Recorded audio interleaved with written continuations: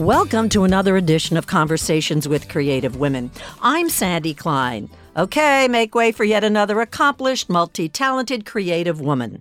Alex Strauss is a New York Times columnist and featured lifestyle, travel, and trend writer whose work has also appeared in the Financial Times, Crain's New York, Time Magazine, Entertainment Weekly, Condé Nast Traveler. She's also an award-winning author whose books include The Joy of Funerals, Based Upon Availability, Death Becomes Them, Unearthing the Suicides of the Brilliant, the Famous, and the Notorious. She's also the editor of Have I Got a Guy for You, an anthology of mom-initiated dating horror stories. Then there are her essays, some of which have been anthologized in Sex, Drugs, and Gefilte Fish, the Hebe storytelling collection. Her short fiction pieces have appeared in numerous publications. Then there are the awards and fellowships, which include the Wesleyan Writers Conference, the Skidmore College Writers Institute, and the Sarah Lawrence Summer Program. Alex has taught fiction, creative writing, critical thinking, and writing for magazines for more than 20 years. And enough already. Time to meet and get to know Alex Strauss. Welcome, and thanks so much for joining me today. Thank you so much for that introduction. That was really impressive. Except that it wasn't complete. I mean, there were other things to talk about, but then we wouldn't have much of a I can't believe it. It really sounds like I've accomplished a lot. Savor it, for God's sake. I'm going to go home and run around naked after this. Too bad this is a podcast. I need to go back to the beginning. Did you always feel that you had something to say? That's a great question. I think I did. I absolutely thought I had something to say, but I didn't fall into writing until my mid-20s. So a year ago. It was a very exciting time in New York. Naked Angels was just coming to the surface, which really gave the independent theater area here in New York a voice. It was very much like the one that Robert Redford has out in Sundance. So it was what Sundance is for film to theater here in New York City. And it really was that time where you felt if you had something to say, if you wanted to write a play, you could write a play, and Judy could hang the lights, and Andy could build the stage, and Liza could make the costumes. And so you didn't have to go to the barn. You didn't. We could have built a barn too, and people would have come. And build a barn, and they would come. Mm-hmm. If only. And there weren't great plays for women. There was just Wendy Wasserstein at the time, and she was brilliant, but her plays had been done over and over. And I thought, well, if you write a play, they have to put you in it, because at the time I was an actor. I know, shocker. Oh, and I wrote a play, and it was so evident that I was such a better writer than I was an actor. I mean, I was an okay actor. I had been acting since I was 12, and I had done commercials and a soap opera. So you earned a living, so to speak, even as a young person. I really understood money as a kid. I loved money. I went, I had a lemonade stand when I was 9. I sold cards that I created when I was 11. I really loved What did you do? Money. Get your own apartment by the time you were 12? Yeah. I was sussing out other people. I had a whole hooker system here. It was really divide and conquer. And I wrote this play when I was maybe 23, 24, and I never went back to acting. So you were out of college when you wrote this Yes, play? I didn't study theater, or I got into Tisch at NYU. School of the Arts, where I went also. And their thinking was, you can't audition outside the department because you're here to learn acting. You obviously don't know enough. But I was very fortunate. I had my SAG and equity card and everything like that already. And I thought, these are prime years for me, and I'm in New York. Why would I not audition Carpe for diem. things? So I got my degree through Gallatin. Was pretty much, you give them $100,000, they give you a piece of paper. Well, sounds fair to me. But let me just ask you something. So you were acting and performing at a young age. Yes. And why did that happen? Were your parents pushing you to do this, or did you have a thing that you just wanted to be seen and heard? We joke that I came out of the womb singing, like in an Ethel Merman way, I'm sure. That was probably on me. I think my parents actually tried to stop it, and they were not very successful at it. I really loved performing. And so you were successful. I don't know if I was that successful. It definitely put me through private school, and I definitely enjoyed doing the commercials and things. When I was in LA for pilot season, one year I was auditioning for a commercial, and the guy said, it was for Stetson Cologne. I'll never forget this. I was 20 years old. I'd never rented a car. I didn't know where the hell I was going. We all had Thomas guides. There were no cell phones. There was nothing. GPS. Mm-hmm. Yeah, there was no. We didn't. We're no Starbucks. There was nothing. I mean, literally nothing. And it was you and this piece of paper that you just kept flipping and seeing if you could figure out how to get somewhere. And he said, "I need you to be laid back and perky." And I'm very analytical, and I had no idea. I'm like, those are two opposing. How can you be laid back and perky? And I That's said, oxymoronic almost. Is that the right word? Well, whatever. Stupid is better. And I said, I'm so sorry, but are you sure? And he said, yeah. And then he did it for me, and I really thought in that moment, I'm never going to survive in the climate out here. I just don't. Did you grow up in L.A.? No, I grew up here on the Upper East Side. And then you got work on both coasts. I went out to L.A. to see about making my way as an actor. I thought there's definitely more television, film opportunity out in L.A. Back then there was. I'm 20. Let me try it. Yeah. It was awful. It's a level of hell Dante forgot to discuss in the Inferno. Well, you can always write, a part two. So you came back and you wrote this play. Yes. And then what happened? It got a couple of trial runs. We put it up. Did you want to act in it? No, that was what was fascinating. I think I was so interested in seeing how it was all going to come together and how to fix it and tweak it. And originally I thought, this is it. I'm going to have a piece in this. And then I didn't want one. I just wanted to make it better. Mm-hmm. And I think that also was so clear to me that that's why you stay with writing. And then I wrote a novel. And then I did articles, and then that was it. There was no turning back. So somewhere inside of you, and I talk about this phrase a lot with the women I have conversations with, there's this strong sense of self that I can do this, and I'm going to try, as opposed to, I don't know, I'm not worthy. You just went for it, and it worked. I think you have to be so passionate and dedicated. I think as an actor, I don't think I got any role because I was better than anyone else. I think I was very tenacious. Mm-hmm.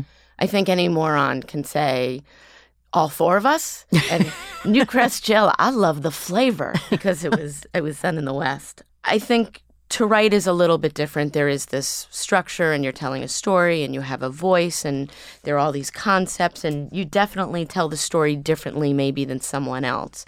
And I happen to be a very good writer, which is a surprise. I mean, that's just a surprise to me because I'm dyslexic and I think everybody told me to go into any other career that I possibly could go into.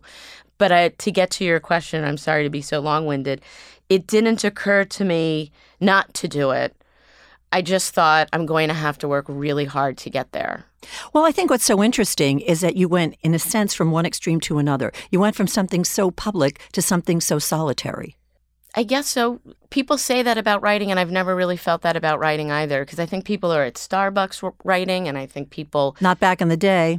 I guess that's true, too. Though I brought that office to anywhere, because at some point you do want to get out of the house. So your computer, you're part of this coffee culture nation. Mm-hmm. Have computer will travel. In my first novel, I thanked Starbucks as a home away from home. I wrote most of my novel and start with the homeless people and the other psychos. But, Starbucks at the time was extraordinary. It had the free internet. It really let you sit there for hours drinking a cup of coffee and using the facilities. And there were people who knew each other. Yeah, you had a community. It really was amazing. They were a great company back then. But, today people work from home. Yes, so more and more so. Yes, exactly. I'd like to think I was ahead of the curve. Ahead of the curve.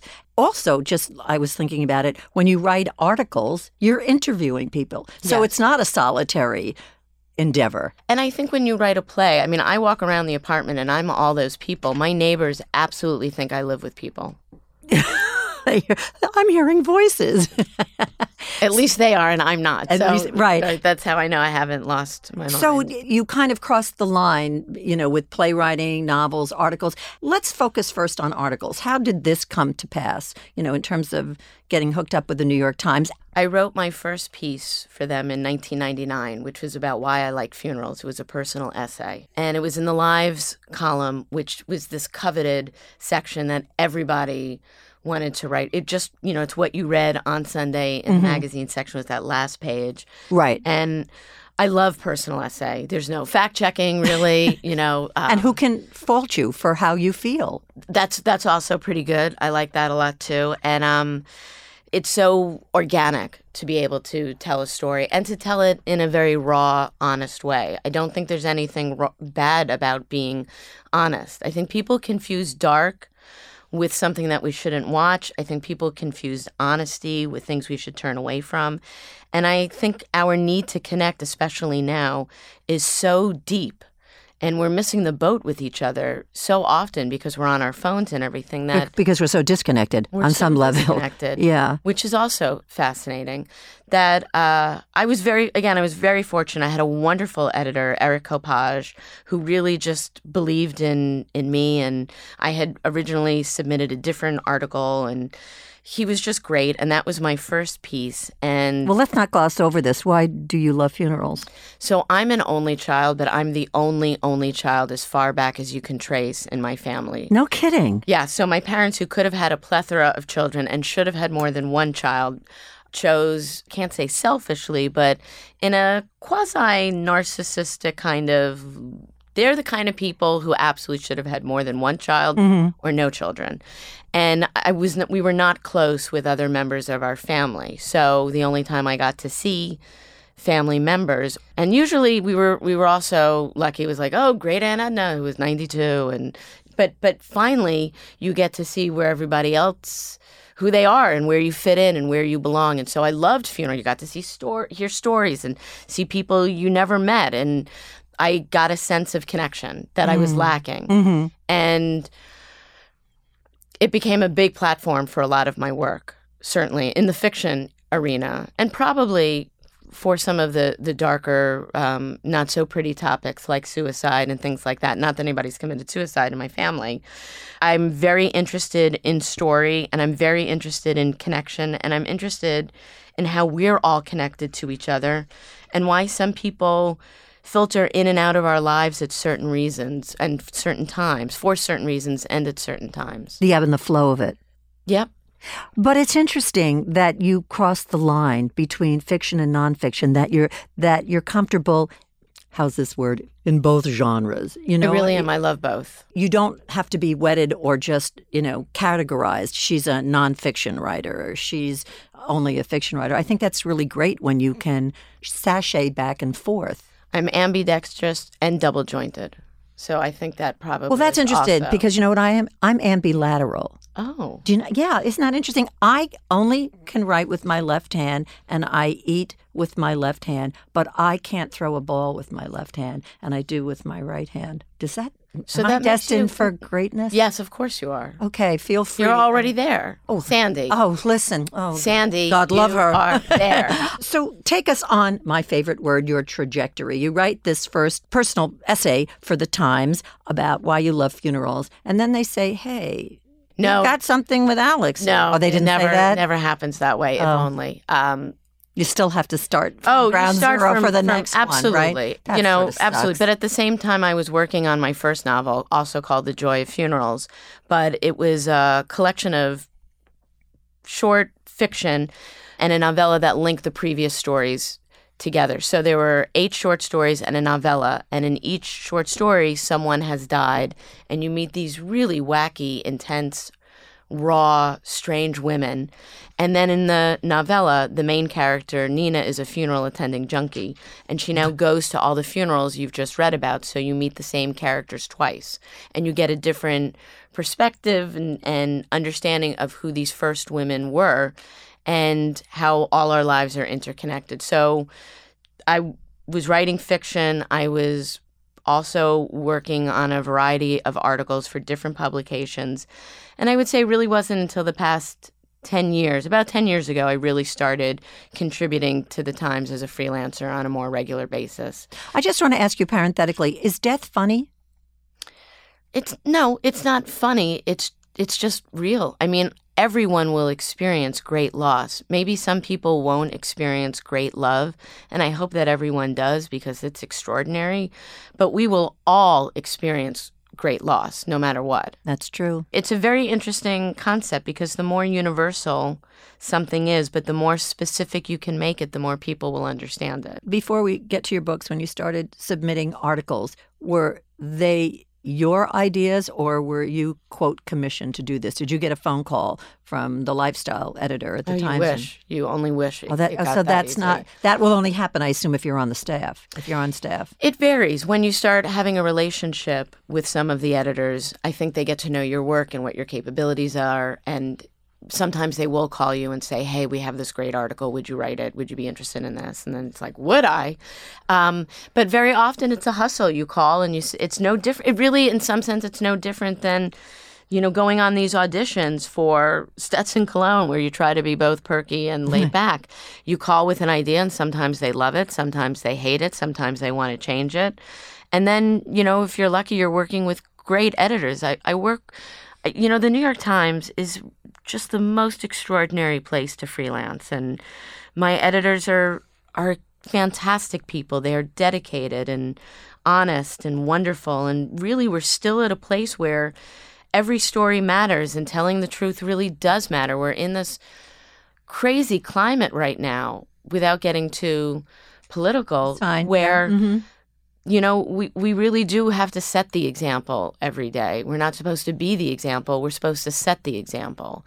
And every piece of information has to be accurate. And they're still the place that really cares. I mean, other places, absolutely, other magazines. Well, the bar is held so high. It really is. And we're grateful and thankful that there still is a New York Times. I think print matters. Everything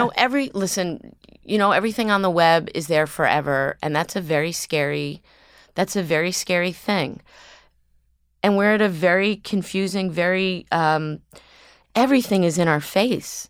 We're just drowning in information. And when you're drowning in information, how do you know what to grab onto and what's real? Yeah. So how do you know which life vest to? If you're drowning in the water, not all of them are going to keep you afloat. For sure. It's very hard. So we really do take it seriously. They really do take it seriously. And I'm just honored to be part of something bigger than myself and to work with a group of people that really take it so seriously. Is that one of the biggest things that gives you professional joy? Yes. But it also sounds like you're able to spread it all around, whether it's writing a novel or writing a play, whatever it is. I mean, your career, in a word, is extremely eclectic. It's tangible. I think that's what's so interesting. The novel, if I die tomorrow, that novel is out there. You can't take it back. It's different than the web because if the whole world comes crashing down, it's like that Twilight Zone where the guy is standing there on the big thing of books and unfortunately his glasses have broken so he can't read them. And all he wanted to do all day was read books. But those books are still there. There is something very tangible about print and newspaper and magazines and books.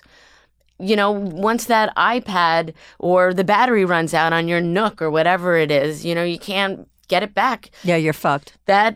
I'm glad you said the fuck word because it's such a favorite word of mine. But I've left an imprint, and I think we put people in a box. Why shouldn't we be able to write in every genre if we're good at it and we've got something to say? Borders and boundaries. Whether we're binary, non-binary in our careers. Well, either you write or you don't write. And for me, that is an unnatural act to sit in front of a computer.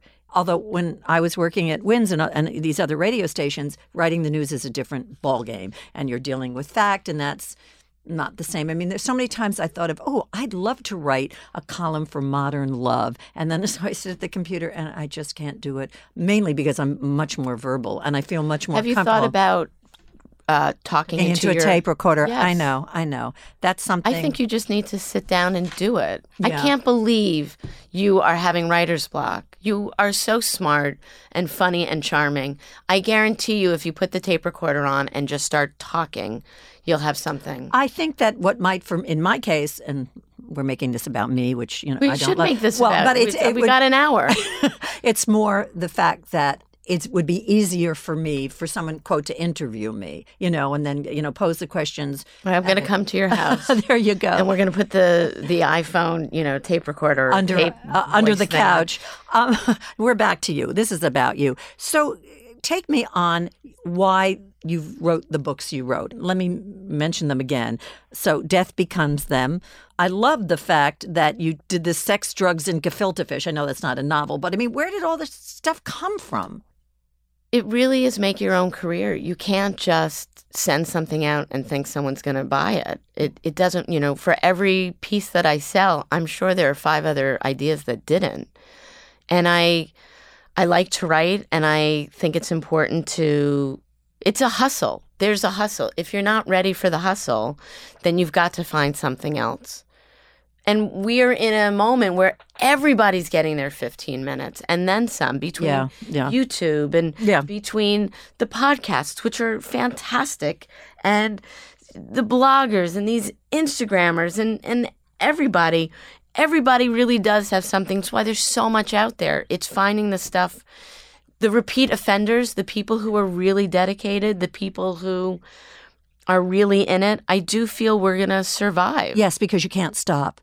And you need to keep doing it. But what made you write about unearthing suicides? Who committed suicide that so intrigued you to start this? Oh, my God. There have been so many, right? Frighteningly. Well, for the novel, The Joy of Funerals, it made a logical sense that I had tapped into an area that people may not have been ready for. It was 2002, and I think Sex and the City had just finished maybe, and 6 Feet Under was gaining in popularity. Mm-hmm. Or maybe Sex and the City was still going strong, but there was people were ready for something edgier. Right. And I was a little bit early. As a trend journalist, it's hard because sometimes you're so early for something that people aren't ready for it. We're really ready for it now. We were ready for it maybe a couple of years ago when Netflix started and Hulu and Amazon. If those were available when The Joy of Funeral came out, we really would have had more traction on it. I just don't think people knew what to do with it at the time. That's a good point.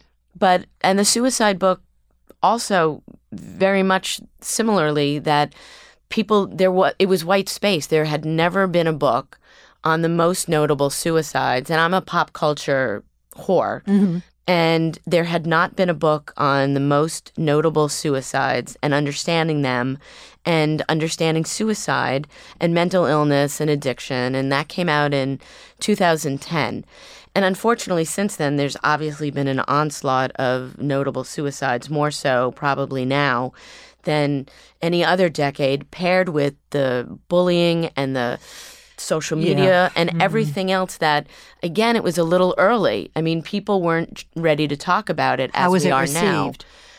I think the pop culture slant helped a lot because people are always salacious. They always want a good story, and we were in the celebrity moment, but I think it was still a little bit dark for people where, again, they would be fast and furious with it now. Not saying that people are going to run out to the stores and buy it or download it, but if you want to, that would be fantastic.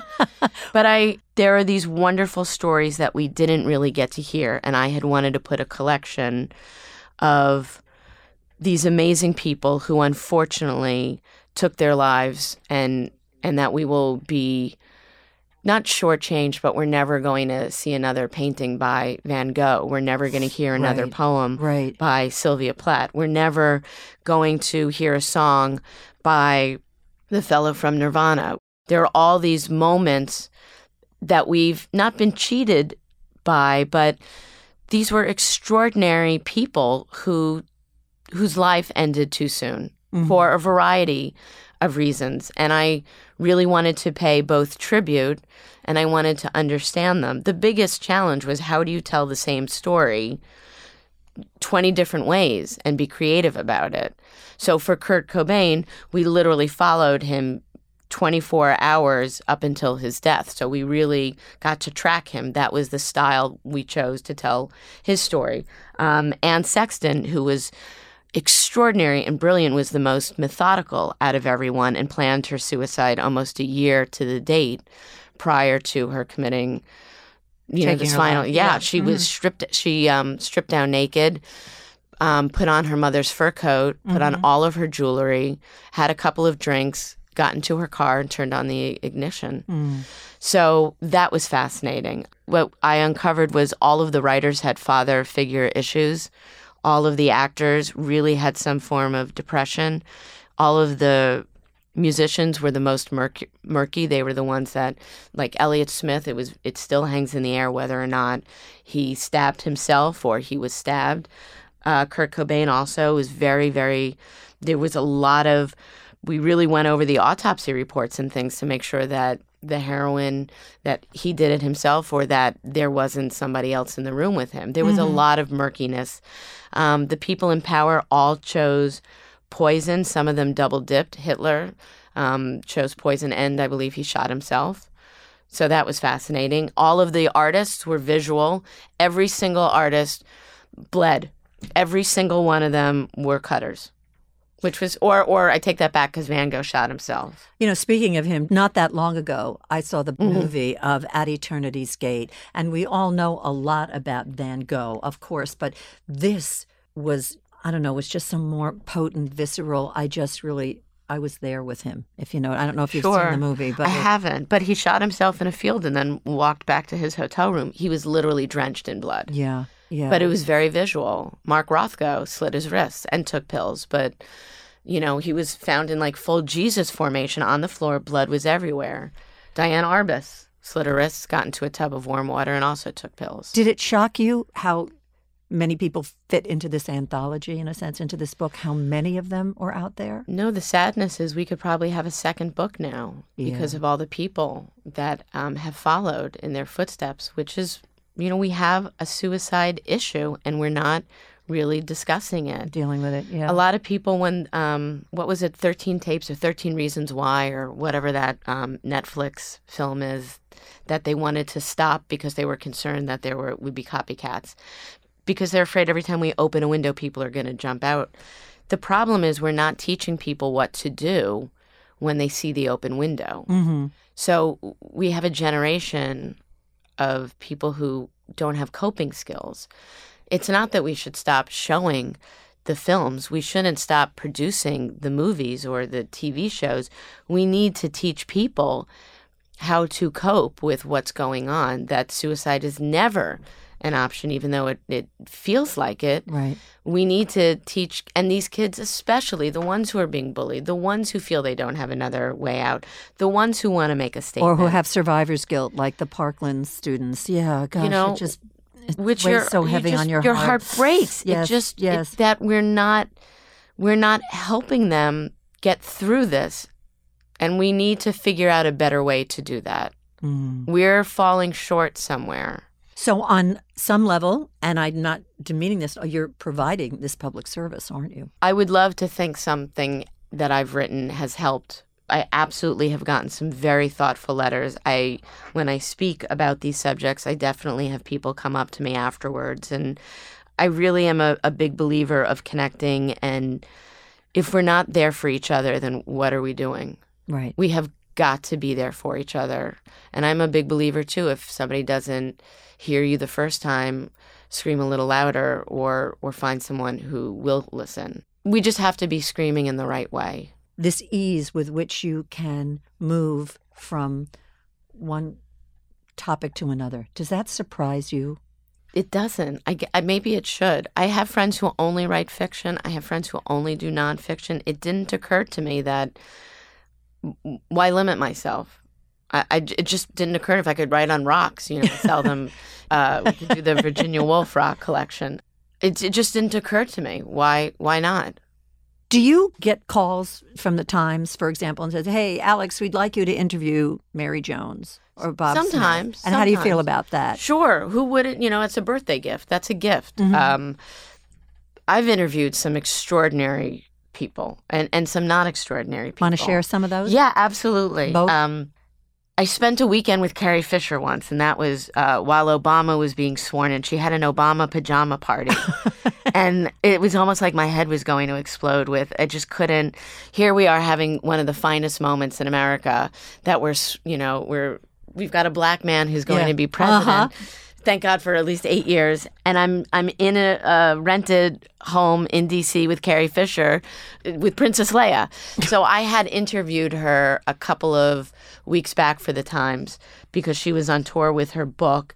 And we did a night out, which was, at the time, the night outs were, you don't say, you're just this fly on the wall and you're sort of experiencing the evening and how it's going to unfold. And that was really amazing. She was a great writer and obviously a brilliant person and very troubled. And did you become friends? We did become friendly. We really did become friendly after that. We just got each other. And I'd interviewed Kathleen Turner.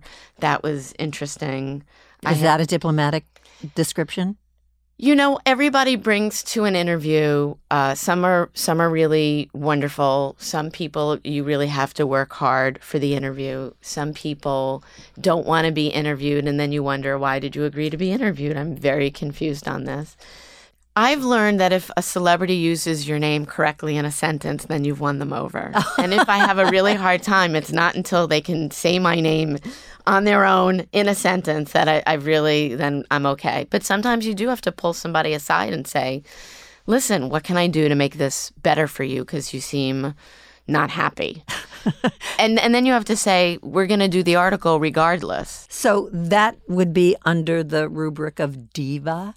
I don't ever think somebody's a diva. I think maybe they're having a bad day. Maybe they're cranky. Maybe they didn't realize they were agreeing to something when they agreed to it. Maybe I have no idea. If I have to pay my American Express bill, I just pay the bill. I have understood the rules beforehand. So in other words, you're not going over every charge. Oh, I will go over every charge, but I write them a check because that's the understanding. So I think that I'm always right. Confused of the people who are surprised when the interviewer gets there and they're like, "What? I'm being interviewed." I'm like, "Yes, because you agreed that." We. But there's that thing about being in control. I've had people who are difficult to interview or don't want to be there, or they got cranky, or they didn't feel like. I take that back. Betty Friedan was probably the worst, most difficult person I've ever had to interview. This was my first major interview. There was really no internet. You could only get the internet at the library. There was a horse and carriage outside delivering milk. And you look good for you. Thank you.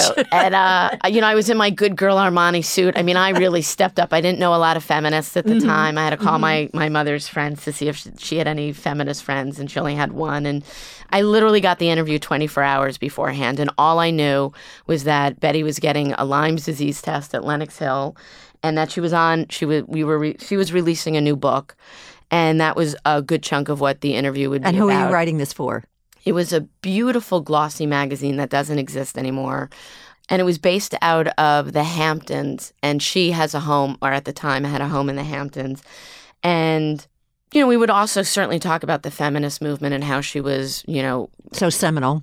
And influential and created it and everything, bra burning and all. And we went to Jim McMullen's. That's how long ago this was. It was on the Upper East Side on 3rd Avenue in 78th Street.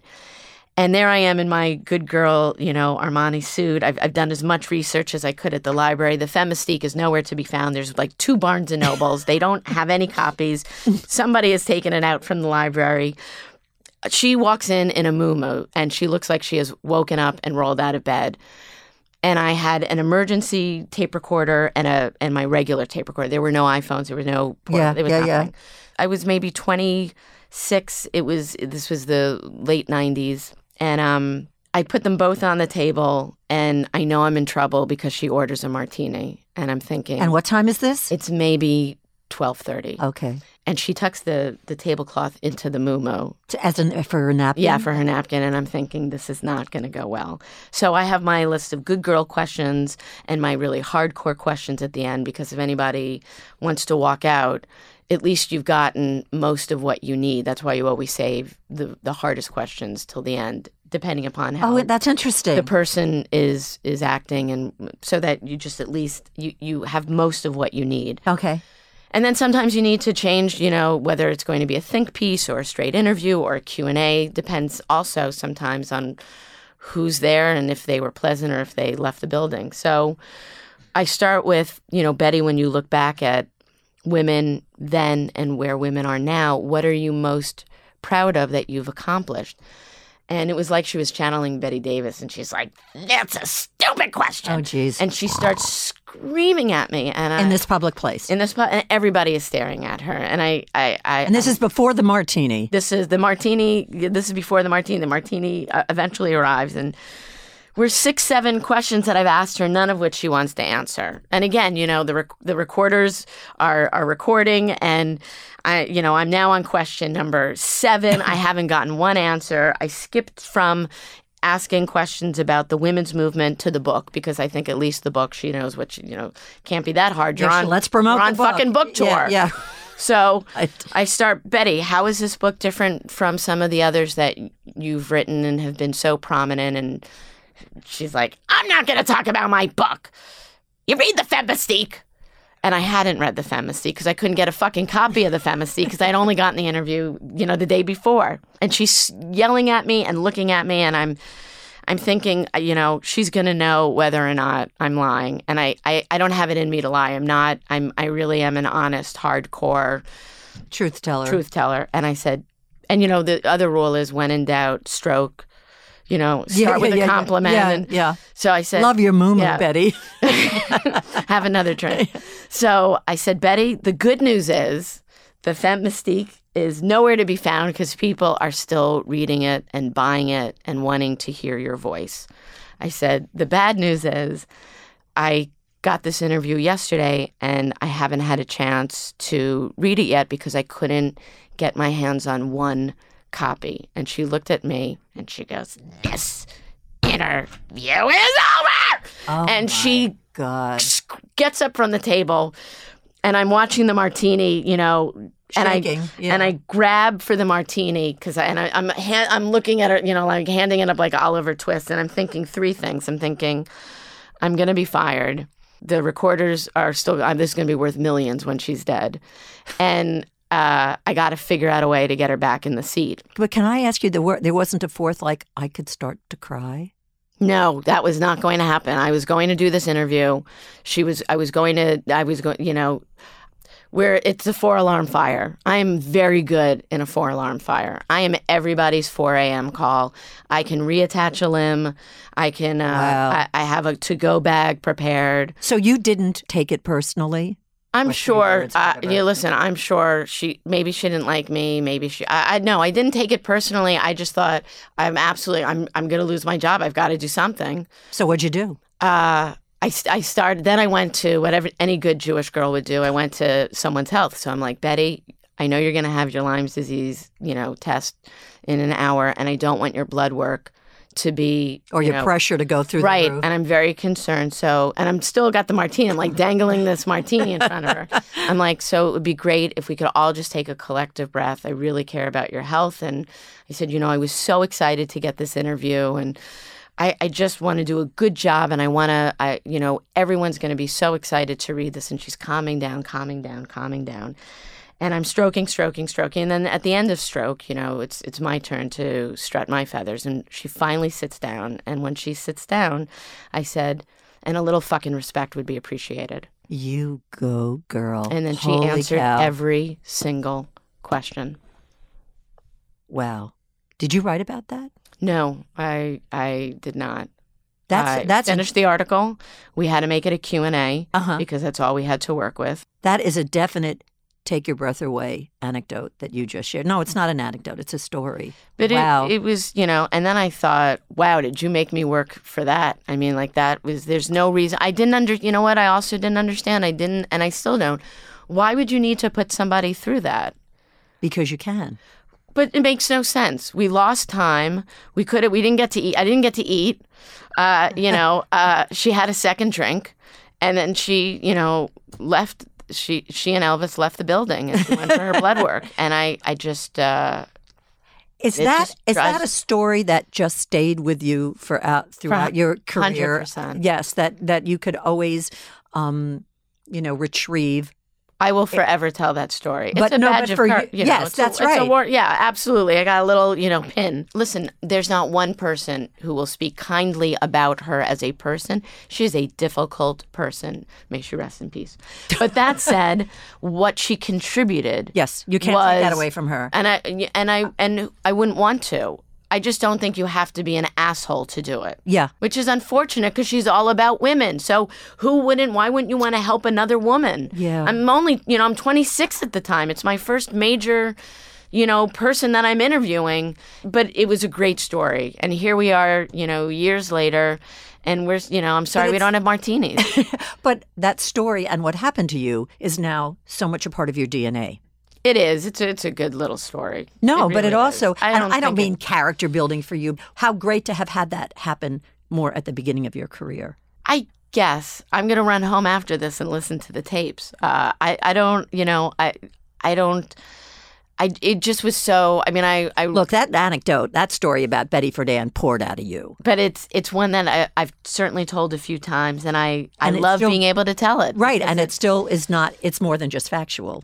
Yeah, it's, when I write a one-woman show at some point, it'll definitely be in there. It'd be part of it. Gloria Steinem is probably, and I can only hope she's listening to this, is probably nodding back and forth to herself, saying, yep, that was Betty. They didn't get along so well. Well, they're also two very different personalities. Yes, but both so intrinsic and so helpful to the women's movement. Well, just seminal. Yes. There is no women's movement without those two women. Yeah. There's a huge generation that they have no idea who these women are. So is that part of what you do when you are lecturing and when you are teaching? Are you also educating on that level?